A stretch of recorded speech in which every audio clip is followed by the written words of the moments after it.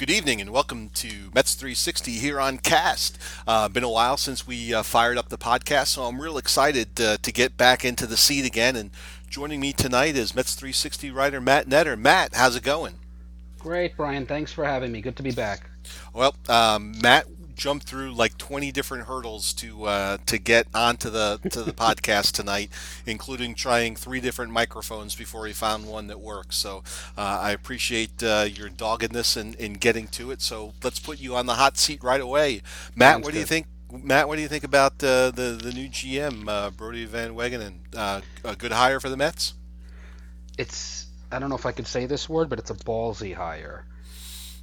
It was not the safe pick, and it can go in one of two directions. It's either going to go incredibly well or incredibly bad.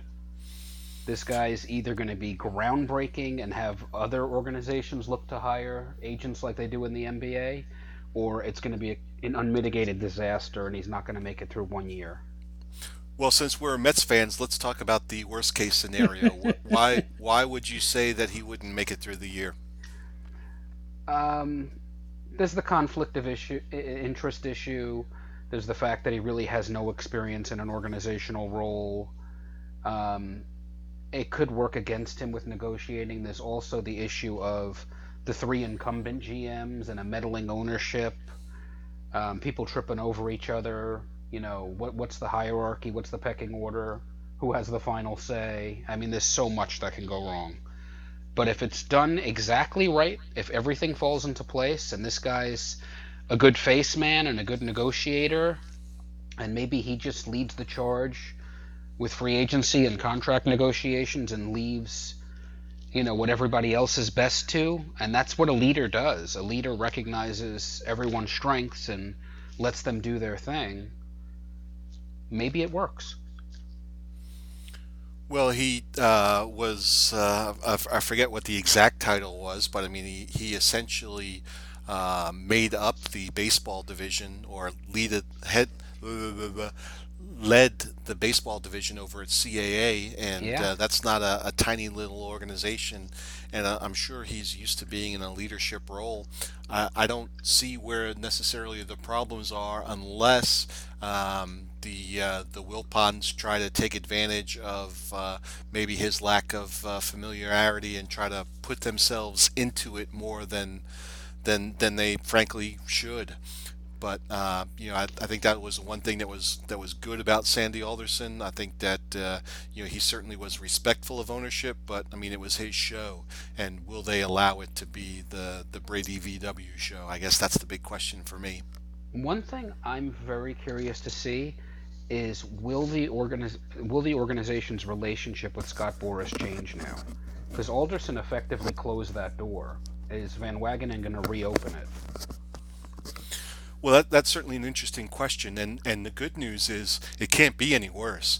I mean, it, Right. it, it got to the point where Boris was taking pot shots to telling the Mets to quit shopping in the discount racks. Right. So he can't do anything to screw it up. It's already screwed up. Yeah, it's true. So you never want to alienate a powerful agent, and it certainly seems like the Mets had done that with Boris. But the flip side of that is they had such a good relationship with Van Wegenen, and what will happen with CAA clients moving forward? Will the CAA agents feel a need to I don't know assert independence? I mean, I guess that's a tiny bit of a worry. Well, he's recused himself, so now it'll be on his. It was a three-man operation that was running the baseball division at CAA, so now it'll be on to the other two guys. But will this help or hinder negotiations with, say, Jacob DeGrom? I don't know the answer to that. Well, I would think it would help, but we don't really know, and it all comes down to, are the Wilpons going to spend the money? allegedly he's not going to have anything to do with contracts with the guys that he used to represent. So he won't be at the negotiating table. I mean, I guess it's hard to believe that he won't be in on the discussion somehow, but he won't be face to face at the bargaining table. So it'll be real curious to see how that plays out. But let's move on. And you mentioned DeGrom, so let's talk about him. How do the Mets handle the potential extension? I think the rumor has it that Jeff Wilpon is already throwing irons into the fire in that regards. I liked what one of our contributors, MetSense, put up today. I think it was, or maybe it was yesterday, about kind of speaking to ownership, seeing how far they would go, what's in their comfort zone, or maybe pushing it a little bit, and putting an offer out there and seeing just how far off it is. Let's say we put out a 5-year deal at whatever the market rate is for an ace pitcher. Is it 30 million a year now? And see, is that not even close? Is he looking for an 8-year deal? Or is he looking to be the highest paid pitcher in baseball? Does he want something beyond what Max Scherzer has? Who knows? But if we're that far apart, then maybe we have no choice but to explore a trade while, he's got maximum value. Because right now, and I pointed this out in something I posted today, he's a slowly depreciating asset. Right now, he's got 2 years of arbitration eligibility remaining. He's coming off the best season of his career. Teams would trip over themselves for him. A team like the Yankees would trade who knows what for him. It could be a franchise altering haul, like you know back in the day when Herschel Walker was traded in the NFL. It could be that kind of thing. But the longer we wait, I don't want to trade DeGrom 18 months from now. When he's just about to hit free agency, and then we're like, okay, here's a prospect or two. It's kind of like with the Manny Machado thing. The Orioles should have traded him a year ago. They still got some talent in return, but compared to what they would have gotten, so I think this off season they have to figure that out.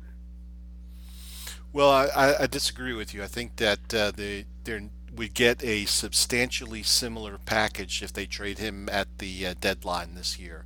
I don't think they No, not need to this year. I'm rush. talking about I'm talking about the Well, following but year. I'm saying there's no need to rush into a deal right now.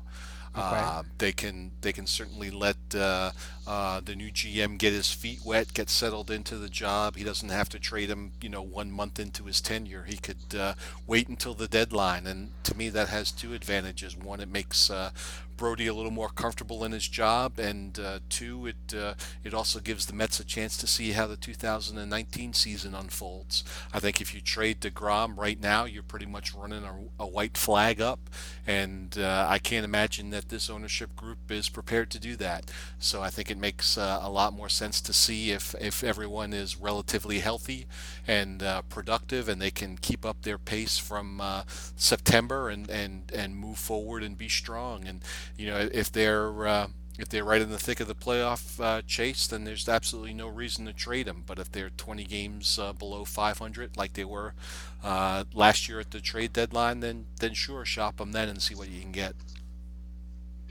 I agree with that to an extent because one of the main issues facing Van Wagenen and ownership is declining attendance. If they were to trade Degrom right now, what would that do to attendance? I mean, attendance really plummeted this past season. They have to at least give fans the illusion that they want to be competitive this year. Oh, absolutely. I think that it would be a big negative, and I don't know what the season ticket sales are looking like compared to the same time last year, but I can't imagine that a sale of DeGrom here in the off season would help ticket sales in any way, shape, or form. Yeah, that's for sure. All right, so let's talk about, instead of trading somebody, let's talk about the potential to acquire someone. Who's your top free agent target for the Mets this offseason? Well, the first thing I want to say is that, and I said this last year too, but Sandy didn't listen to me. I would love to see the Mets explore trades before they dive into the free agent market. I just feel like the free agency is not the way to build a team. Yeah, you can plug a few holes, but the way we did it last year was all wrong. It was like we were just trying to paint by numbers and find the cheapest guy that we felt comfortable with who filled the need, and that's just not the way you go about doing it. But you asked me a specific question, so I'll answer with somebody very unexpected. David Robertson. former White Sox closer, setup man for the Yankees the Yeah, past few years. he Um, looks terrific. He's always healthy. He looks as good as ever. I think he'd make a great closer, and he'd be cheaper and possibly better than Craig Kimbrell. Robertson is certainly an interesting guy. He's had nothing but success. I don't think he's the same pitcher he was when he was closing for the White Sox 3, 4 years ago. I don't think he throws his fastball nearly as often as he did then. He's much more of a 50-50 guy between his fastball and his breaking ball. Can that survive in the ninth inning with his experience? I guess it could. I would certainly be interested in Robertson at the right price. I think he's adapted. He doesn't throw quite as hard as he used to. He still brings it up there, but his control has really improved. He really can pinpoint the corners, and his secondary stuff is better than ever. He really, at the end of the season, looked as good as I'd ever seen him. And he's cool under pressure. He pitched in New York for the Yankees. And like I said, he never gets hurt. I don't want to jinx the poor guy. I think, and I think he would come cheaper than not just Craig Kimbrell, but also some of the other closers out there. The only caveat, of course, being that they were saying the same thing last year about Todd Frazier, and then he ends up going on the DL for the first time in his career. And not only does it go on once, it goes on twice. So, Yeah, that's in the that's all about that ancient Indian burial ground below Citi Field. We can't help that. So I made reference to this earlier about how well the Mets played in September, and it actually goes further than that. In their last 51 games, they were 31-20, and that's a 98 win pace over 162 games. So is that closer to the real Mets, or is it what they did in May and June when they played at about a 250 clip instead? I think they're closer to the team at the end. I think May and June, just everything that could possibly go wrong went wrong. They had a phenomenal amount of injuries that would have hobbled any team.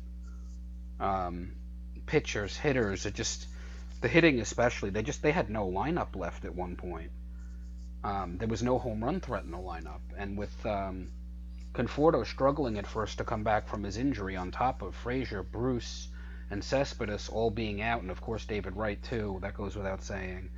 They just couldn't muster any offense at all, and that was when Degrom was losing all those 1-0 games, and and Familia didn't help matters in the bullpen. But we lost a lot of low scoring games during that period, especially.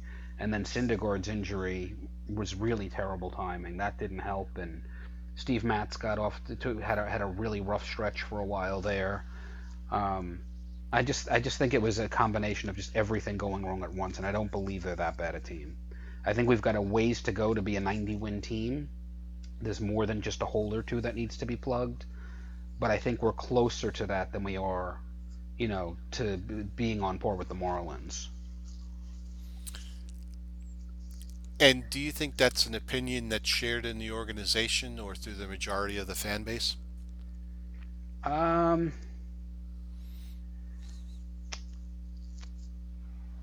I mean, if you don't count what's his name, Chris F. Yeah, I think it is. I do believe that the team has a lot of talent. This is not a team like you watch like the San Diego Padres or the Cincinnati Reds or the Florida or the Miami Marlins. There are teams that just have very little talent. The Mets have a decent amount of talent. I don't believe that they're ripe for a rebuild. I think they've got a potentially awesome rotation, and they've got enough pieces in place in the field and in the lineup that they can build around. They need to completely rebuild the bullpen, and they need a catcher and a few other things. But I don't think I don't know if they can be a World Series team next year, but I do believe that they can battle at least for a wild card next year, and I don't think they're in a very tough division. Well, let's talk about the weak link in that rotation that you just mentioned, and that's Jason Vargas. He got off to such an unbelievably terrible start last year, Brutal, yeah. but you look at his last, I don't know, 8, 10 starts of the year, and he was really good. Yeah, he And was. I'm sure that's the guy that they were fingers crossed that they were getting. and his history was always he was much better in the first half than he was in the second half, and then last year he kind of flipped the script, as it were. So. Was that just a thing, or do you have any hope for him? Do those last few starts give any promise to this as a guy who could at least be a rotation? I mean, an innings eater in the rotation. It's wishful thinking, but I had really I was pushing for that signing, and I was pleased with that one. Of the four major signings last offseason, that was the one I actually liked the best. I felt like he could be this team's Bobby Ojeda, that soft tossing, crafty veteran lefty to mix in among the hard throwing righties. Um, and I know he had the mixed season the year before. He had a great half and a bad half. But he really looked formidable down the stretch this year. I know he got off to a terrible start. It was partly injury related. Maybe it was change of scenery too. But I think he's going to be okay. I don't think he's going to be more than your number 4 or 5 starter, giving you 5 or 6 innings, maybe twice through the lineup. But I think he can be effective in that role. And thankfully, because the Mets have a little bit of depth, um, if anything goes south with that, that's not the end of the world. I think all of us would sign on the dotted line for 5, 6 strong innings each night from Vargas. Yeah. That would really go a long way towards filling one of the black holes. What really hurt last year was in the first half of the season, all of those early exits where he was leaving in the third inning, the second inning, and I think there might have even been a start or two where he was leaving in the first inning. And that when your bullpen's not good to begin with, that just kills you. Hmm. So I'm curious that you were pretty bullish on the signing last year, huh? Yeah, I was. I I I was. I admire your honesty. Yeah, I was not as bullish on some of the other signings, particularly Anthony Swarzak.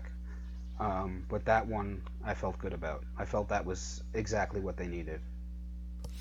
All right, well, as long as we got you in a bullish mood, let me ask you about a guy who I think you kind of like, and that's Wilmer Flores, who's got in a real interesting situation this year. He's arbitration eligible, and he's probably going to make somewhere in the neighborhood of $5 million, which isn't a lot, but it's also more money than someone in his role might get otherwise. I mean, Hmm.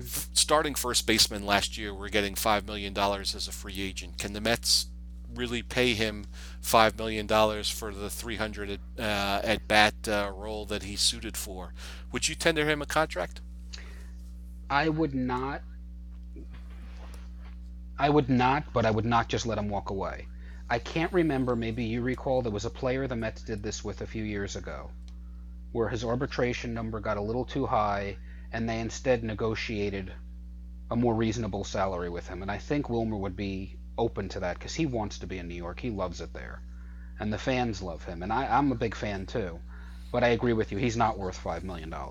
I think he could potentially have a place on the roster. But as you and I have discussed, he gets exposed when he plays every day. I like him as a bench bat. I like that he gives you a little versatility. I love the way he normally, not so much this year, hits left-handed pitching. Um, if he's willing to come back for say 2 million, I'd be happy to bring him back. Especially where we're giving Peter Alonso a little more time, and we're trying to figure out the first base situation, and we've got Jeff McNeil, who maybe isn't 100% proven yet at second, and Wilmer, although I hate him at third base, he could play it in a pinch. I like his bat off the bench as a pinch hitter. There's DH games. I don't have a problem bringing him back for if he's willing to come back for 2 million, and if he can get 5 million somewhere else, bless him, let him take it. All right, well, that warms my heart to hear you say that. So let's talk about another guy that I'm ready to ship out of town, and that's Juan Lagares. Do you think that the Oof. club can count on anything from Mr. Lagares here in 2019? I don't think they have a choice. Um, I mean, just from the standpoint of, I believe, correct me if I'm wrong, this is the last year of his contract, and it's sort of a balloon payment where he's going to get 9 million this year. Yeah, I don't know off the top of my head. I thought that he had one more year after this, but I wouldn't swear to it. But But I know it was a backloaded deal. yes, absolutely. Um, Um, I'm not sure if this is the last year or second to last year, but yeah, it's definitely backloaded. And because of that, and because of his injury history, he's basically untradeable. He looked fantastic for that 1 month or whatever it was that he played before he got hurt. He looked better than ever. Like he figured it out with the launch angle and adjusting his swing, and his defense has always been sensational. And he's a good base runner, and by all accounts, a good clubhouse guy. I don't think they have a choice but to bring him back. But I would not count on him to be the everyday center fielder. I think that would be foolish given his injury history. So ideally, the Mets either, if they have to settle for it, they platoon him with Nimmo in center, and Nimmo can also fill in the corners, or they go out and they get at least a platoon partner for him in center. But right now, it's just too thin out there to rely on him. Especially if Bruce is going to play any first base, and we know Cespedes is going to miss at least half the season. Austin Jackson's a free agent, and I'm not thrilled about the idea of bringing him back. He looks washed up to me. Now, with Lagares, you were ticking off a number of positive attributes with him. You don't think that if the Mets picked up half the contract that they could find a taker? Maybe they could, but my issue with that is he's the one Gold Glover we got, and he's a homegrown kid. I really wanted him to work out, and I've always rooted for him. I'm just tired of looking around the field with the Mets, and this is one of the things I really did not like about Sandy Alderson. And seeing these guys who are either out of position, or they should be DHing, or they're just mediocre at best fielders, and it goes back to Daniel Murphy and others. You can't have Gold Glovers at every position, but it's nice to have a couple, especially up the middle. And you look at teams like the Rays and the Cardinals, any team that traditionally overachieves, look at their defense. It's almost like the equivalent of special teams in football. You can't just ignore it. It might not be the most important thing, but you can't ignore it, or it'll bite you, especially when your team's reliant on pitching. And I think the Mets need to get better with their gloves. Well, certainly we've all seen a number of highlight reel defensive play from Lagares, and the question is always is how much does the defense offset the almost complete lack of offense because he's a singles hitter. And it was very encouraging this time last year when he was allegedly revamping his swing to try to do what JD Martinez did. But in the brief time that he played, he hit more ground balls than ever. They found holes. He had a real shiny average, but we know that over a full season that the hits weren't going to continue to fall in, and No. unless he does something different, unless he really does produce on the fly ball revolution and hit some doubles and homers, to me that the equation's just not worth it. Well, he's not quite Dave Magadan because at least he's got wheels. I mean, he's not going to steal 50 bases, but he can take an extra base here and there. He's definitely faster than average, so I like that about him also. But it's also where do you put him in the lineup? Does he bat eighth? Does he, he doesn't have the power to bat in the middle. He doesn't really have the OBP to bat at the top. Um, I know he's limited. He definitely did not pan out the way we had all hoped when they signed him to that contract. That was certainly an uncharacteristic move for Alderson. Signed a defensive first guy to a multi-year backloaded deal, Well, he and did. He did look like a hitter early on. well, again, it was a case of all the singles falling in, and once that stopped happening, I Yeah. think his best offensive season where he played more than 1 month's worth of games, he had a 700 or 703 OPS. I mean, Wow. it's just not good enough. It's just not good enough. All right, well, speaking of not good enough, crazy prediction time. Are you ready? No, you go first on this one. All right. Well, if anyone's listening for the first time in this segment, we each give a crazy prediction and comment on it. So I'll give you mine first. My crazy prediction, and and a little side note is almost no one finds my crazy predictions crazy, So I'm trying to up the game today. Even though none of my predictions come true, they all get, no, that's not crazy. So I'm really hoping for a crazy tonight. My crazy prediction is that the Mets will extend two pitchers before the end of the 2019 season, and neither of them will be DeGrom.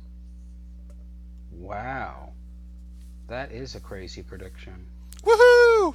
That is Finally, crazy. You got me there. finally, finally, somebody thinks that my off the wall stuff is truly off So the you wall. think Thor and who else? And Wheeler. You think Wheeler? Wheeler makes me nervous. I love his stuff. Oh my god, I love to watch him pitch. But his injury history makes me so nervous. His mechanics are definitely better now than they were, but he worries me. Um, my crazy prediction: Todd Frazier will not be the starting third baseman in 2018.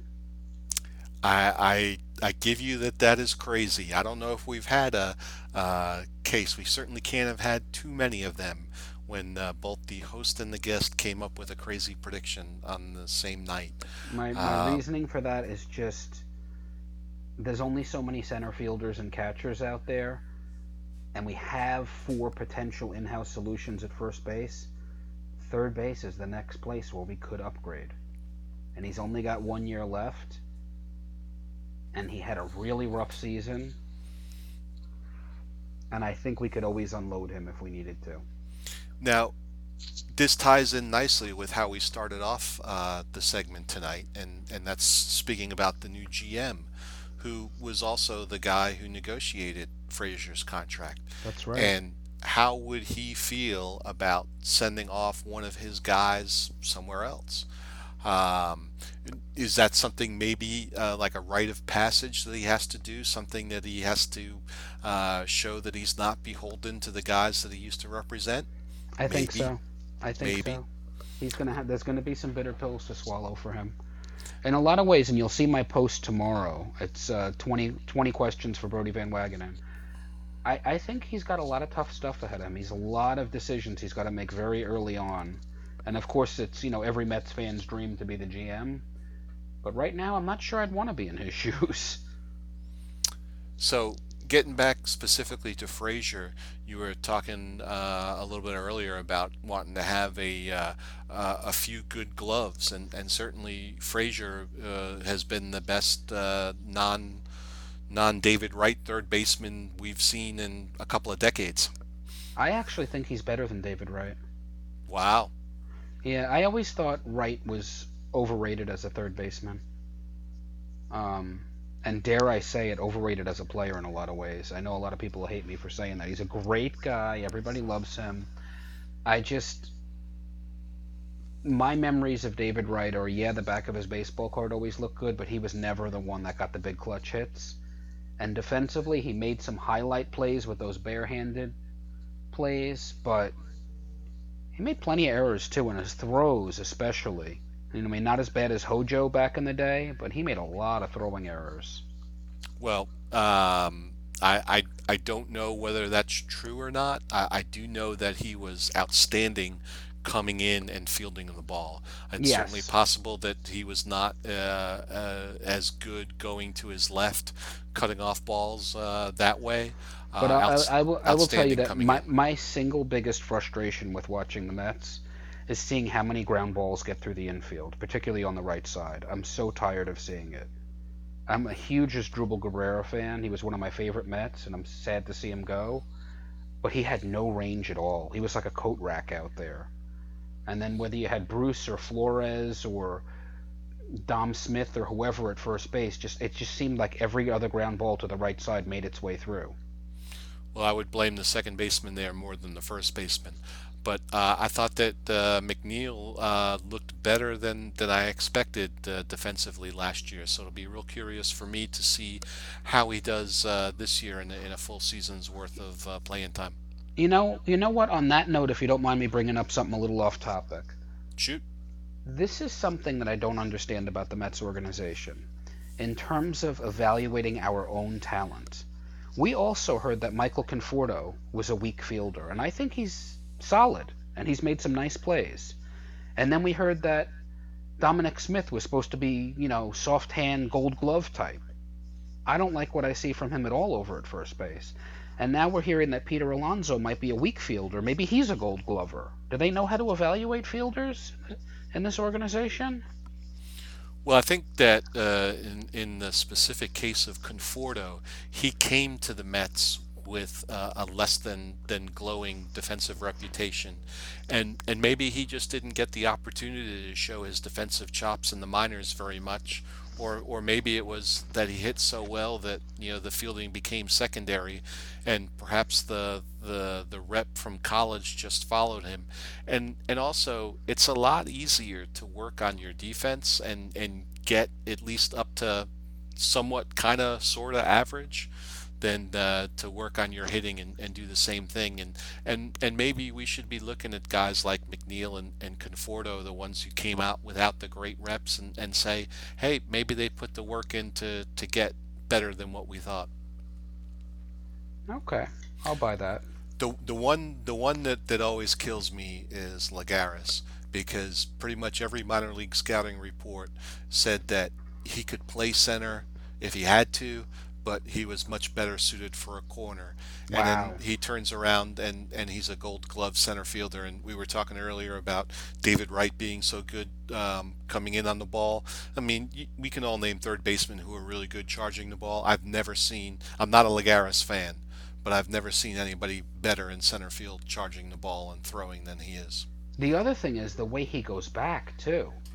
I can't help myself if Nimmo or Conforto or Jackson or whoever is playing center field, anybody basically other than Lagares or your favorite Matt Den Decker, he does a good job too. Anyone other than those two, I'm like, geez, Lagares would have had that, or even Den Decker would have had that. You see them and they don't quite cut the right route, or they don't react quickly enough, and they don't have half the range that he has. Well, some of that is speed. Some of that is the time that he spent in center. I mean, Nimmo should be better because certainly he played a lot of center in the minors, but I don't know how much Conforto played at all. So I mean, some of that edge is due to experience, I think. Yeah, All right, well, let's see if we can get to a couple more questions here. sure. We got two guys who we're both hoping have a big rebound here in 2019, and that's Jay Bruce and Todd Frazier. I guess judging from your crazy prediction, that you would think that Jay Bruce is going to have the bigger bounce back season. Is that true? I think he will. I don't know if he'll see the life of this 3-year contract on the Mets. He may be traded during that contract. He is just, I like him and I want to root for him, but he epitomizes everything that was wrong about Sandy Alderson's thinking. He's just the wrong player. Um, yeah, he'll go through streaks and he hits home runs, and he's not a terrible outfielder, but he's got no foot speed at all. He strikes out too much. He's too streaky. He's just not the kind of player you really want on your team in modern baseball. He would have been great on an American League team 10 years ago, but he doesn't match the speed of the game. He's not a dynamic player. He can play a little first base, but he's basically stuck in right field. He's not a guy who can play multiple positions. He's really kind of a dinosaur. But that being said, he's under contract, and the Mets are going to have to play him either in right field or at first base. And I do think his bat will bounce back. I think you'll see the home runs from him at least. See, to me, I look at him as more untradeable than Lagares, because I don't know how much of the money that you would have to pick up in order to get somebody to take him. Because, as you said, uh, I think teams kind of view him as a dinosaur. It was not the model that they're necessarily looking for, and I'm perfectly fine with him being on the team. I think playing some in the outfield, playing some at first base, I can certainly live with that. Um, if I could go in the Wayback Machine, would I sign him to the deal that he got? No. but given He didn't sign a monster contract though. no, and if you go back and look at the reactions that people had on the day that he signed that contract, the overwhelming reaction was positive Yeah. that the Mets either made a solid deal or a good deal. No one was bitching and moaning when he signed that deal. It made sense at the time in a lot of ways. It checked a lot of boxes, as they say. But he didn't play first base as much as we thought he would. He was injured a lot more than we thought he would be, and he struggled. He was trying to play through an injury that I don't think was the best idea. But his bat started showing signs of life towards the end. I think he can still hit. He's not 40. He's still a big, strong guy. Um, and I think he's a good clubhouse presence. I don't think he's the worst guy. If he's one of the three best hitters in the lineup, you've got a problem. And that's the same for Todd Frazier. If they had one of those guys, it would be okay, but they really should not have signed both. And that was what I think I blogged about last year, was that either one of those guys would be fine, but they should not sign both. Well, I guess I would disagree slightly. I mean, I don't think that there's anything wrong with Bruce, especially being your third best hitter. And obviously, the Mets were hoping that Cespedes and Conforto would be the big two and fill in after that. And right now, you'd have to look at Nimmo being in that group as well, but they don't have Cespedes, so it's Nimmo and Conforto, and then what? And maybe Bruce can come back and be the guy that he was in 2017. I think that would be a real nice thing, and hopefully Frazier can do the same thing. Cespedes really leaves a very big hole. That's one of the biggest problems that they have to address. Because they've got a bunch of lefty hitters, but where's that other big potent right-handed bat? It's not Todd. If Todd Frazier's your next best right-handed hitter, that's a problem. Lagares and d'Arnaud can't stay healthy. Rosario's streaky and still swings at junk and is still coming around. They need that other right-handed bat, and maybe it's Alonso, or maybe it's a free agent or a trade. But this lineup can't survive without another big right-handed bat. All right, last question of the night. What should the club expect from your pal Zach Wheeler in 2019? Oh boy. You ask tough questions, my man. There's part of me that wants to say he'll blow his elbow out in spring training and have another Tommy John surgery, honestly. And this part of me that says he's going to win the Cy Young Award. It's almost like the Van Wagenen signing. It can swing in either direction. I don't see a mediocre year from him. His stuff is too good. If he's healthy, he'll be fantastic. Because he not only throws laser beams, but he mixes up his pitches, and his control's improved, and he's gotten more efficient. He doesn't have those constant 3-2 pitch counts all the time where he can't last more than 5 innings. He's cut back on that. He's really shown me something, and his mechanics have come around. His delivery is a lot smoother. He's not doing that inverted W thing anymore. I just don't trust him to stay healthy. He scares me. How many starts did he make last year? Was it 25? I think it was more than that. Well, he started the year in the minors, and then he missed a start or two because he was in the minors, and I think he missed his last start of the year. So, without looking at it, I'd say he made 28 or 29. Wow. I'm gonna Because look it up. he was in the rotation. Once he was in the rotation, he was in and took his turn. Didn't have any DL time until You're they right. held him out from his last start. How many starts did you say? 28 or 29. 29. There you go. 29, 182.1 innings. That's pretty damn good. He really had a nice season. And the last start I think was precautionary. Just like, well, Yeah. there's nothing to play for here. He had a fine year. Let's not ruin it and push him too much in a meaningless start in September. And the second half, especially, he really was like a Cy Young candidate. He Well, I was, think it was three distinct periods. I think the first part he was mostly terrible, yeah, and then the second part I think he was mostly good, his numbers were good, but I think that there was a couple of outings there that really kind of skewed his numbers. Yeah, he had a There couple of was bad ones, there couple was one clunkers. outing where he didn't get a call, and it was against the Dodgers. He didn't get a call, and then went I to the remember well that. too often, and then gave up a grand slam. I remember that. So I think that was an outing where he should have had either 0 or 1 runs and ended up giving up 4 or 5. And Yep, then there was another outing where he left with the bases loaded and the reliever allowed all 3 runs to score. yep. So I think the middle section numbers were not as good as the end of year numbers, but I think he pitched better than what those middle of the year numbers said. Do you know what makes me the happiest of anything to be a Mets fan right now? Um, hmm. That you're not a soulless Yankee fan. No, that who is not on our team anymore. Well, I'm waiting to be able to say Wilmer Flores for that one. No, Um, come on. who's Who have not I on been the railing? Who have I been railing about as long as you know me? Matt Harvey? No, Hansel Robles. Oh, he's such an insignificant little part.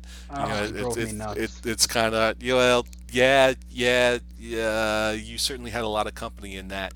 To me, when he first came up, he was interesting just because of the fact that he threw so hard. But now throwing 97 isn't as big of a deal as it was. And shoot, the Mets have a dozen different guys who can throw that hard. Yeah. So you gotta bring more to the table than just I throw hard. And as You know who did a great Robles impression in the playoffs was Ryan Madsen.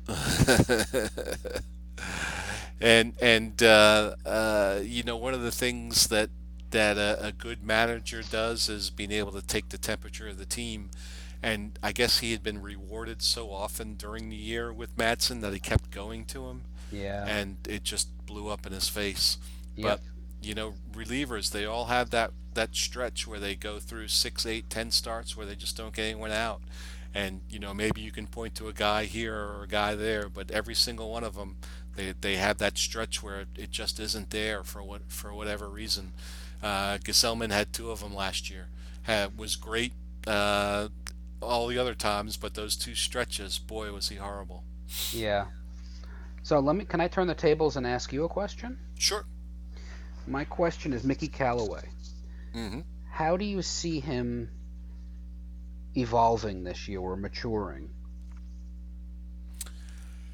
Somebody had a very interesting idea, and I might have read it on Mets blog. If it wasn't Mets blog, I'm not sure where it was, but they were talking about getting someone like Jim Riggleman, I a saw that. guy who lots of experience in the NL, to serve as the bench coach, and I thought that that was a really right on target thing to say because I think there was a couple of times where um, they the 2 guys coming over from the AL, the manager and the bench coach, both coming over from the AL, they weren't prepared to play manage National League baseball, and Where did Gary DeSarcina come from before? well, he played in the American League, and then Yeah. I'm not sure all of his coaching experience, but his last one was with the Red Sox. Oh, okay. Yeah, then that makes a lot of sense.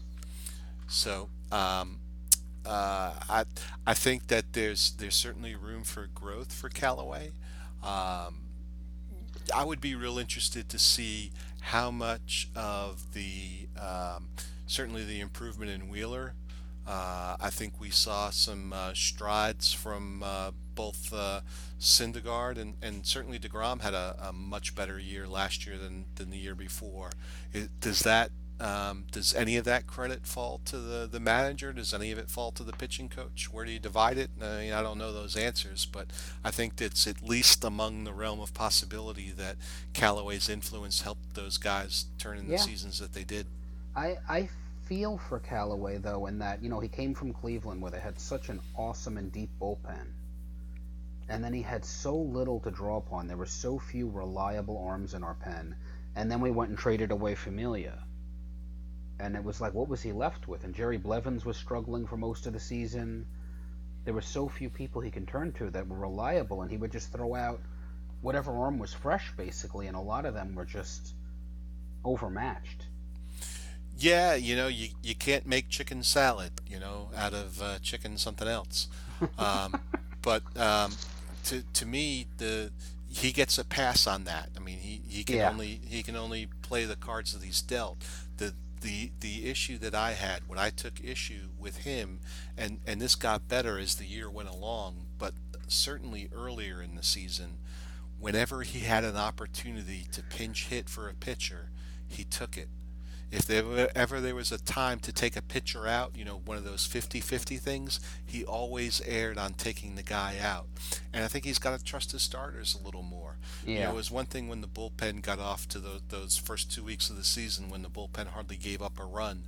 But certainly by May, when the bullpen didn't resemble anything at all like something good, the the reaction should have been, well, let's go with the starters as long as we can. And that's not just because of the bullpen, but Jacob DeGrom and Zach Wheeler can both hit as well as, who's that guy, Renheimer or whatever. Yes. They would bring in these random people or Jose Reyes, who was hitting like a buck 70 most of the year.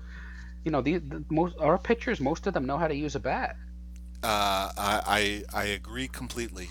Um, uh, it needs to be said that no matter how good a hitting pitcher is, that a position player probably is going to be a better hitter. But it's not like the margin was so great that it made it a No. slam dunk decision. And I just think that he needs to, like I said before, take the pulse of his team and it's like, well, we're winning right now because our starting pitching is really good, and our bullpen we want to avoid.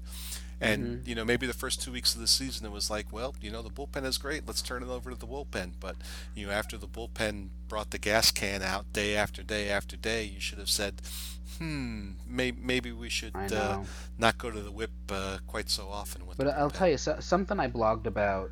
I don't remember how long ago, maybe a month ago. I really hope that this front office is smarter than previous regimes were. They need to go into this off season with the understanding that Cespedes might not play this year. They can't handle it the way they handled David Wright in third base, where he'll probably be back by June, or maybe and just plug somebody in. That's a big piece that's missing, and I really think they need to operate as if he's not going to be back, and that's why I think one of the most interesting signings the Mets could look at would be Donaldson. He'd be an upgrade from Frazier. They can get him on a short-term deal. He's another right-handed bat. He's a team leader. I know he's a little older and he's coming off an injury, but he's not typically someone who's been injured a lot, and it was just a foot injury. I think that would be an interesting one. I might could get behind that if it was another market like what we saw last year, which was really, really slow to develop. And we're looking at January, maybe even first week in February, and he's still out there and willing to sign a 1 year prove it deal. I don't think it's going to come to that. I would not be in favor of a multi-year deal for him, but on a 1 year prove it deal, I could get behind that. All right, where do Manny Machado and Bryce Harper end up? Not in Queens. I don't think so either. But where do you predict?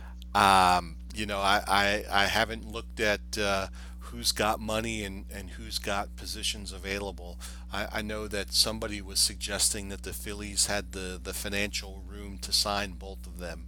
I don't know about that, but I do think that Philadelphia is certainly a reasonable landing spot for one of them, and I'm not ruling out Harper returning to the Nationals.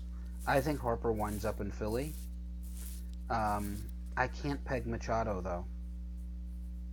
I'm having trouble with that one. I'm not sure where he's going to wind up. I don't think Atlanta's going to pull the trigger on him.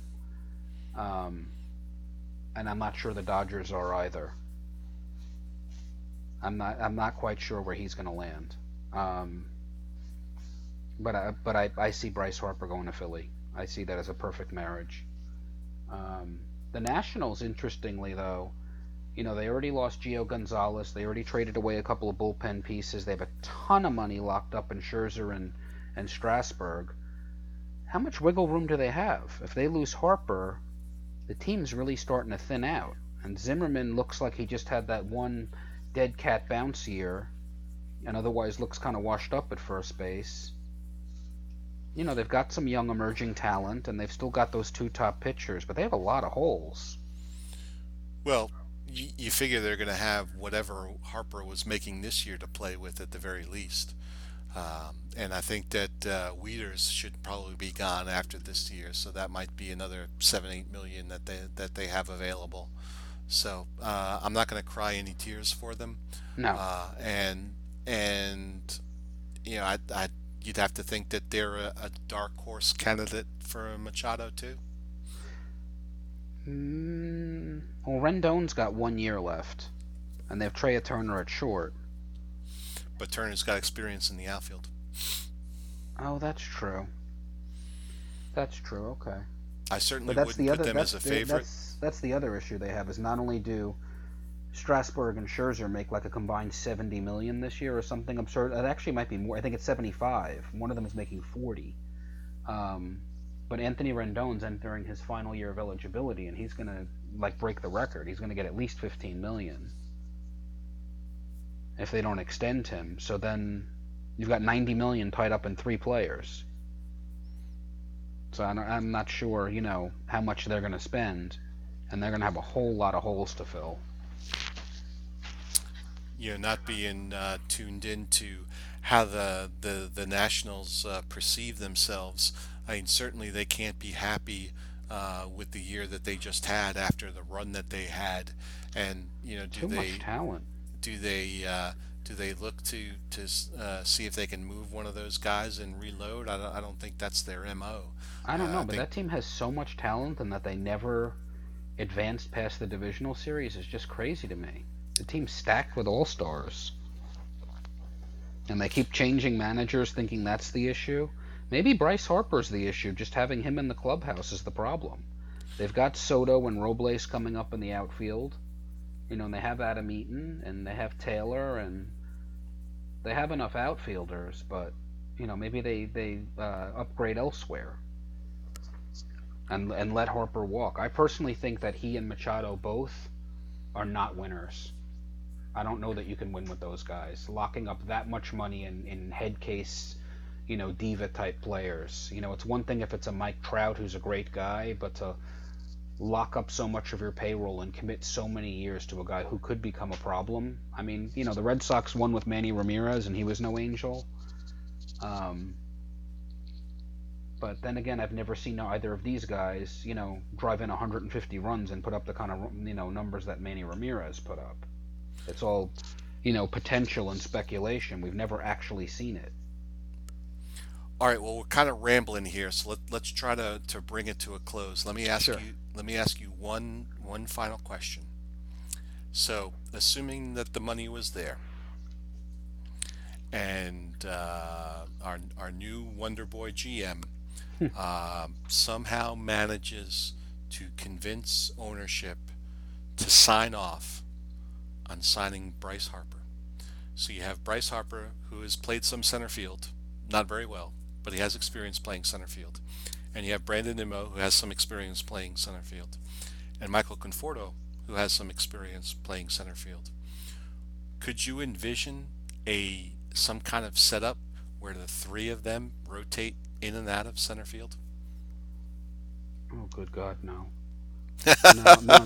And Didn't even want to think about that. no, and you didn't even mention Jay Bruce, who I think played a little center field when he was a rookie. Too long ago to Yeah, too he's long too ago to count. lead-footed now, but that Besides, would be four corner outfielders who bat left-handed. That would be rough. Bruce is the first baseman in that scenario anyway. But certainly it would make the lineup lefty heavy. But Harper hangs in well against lefties.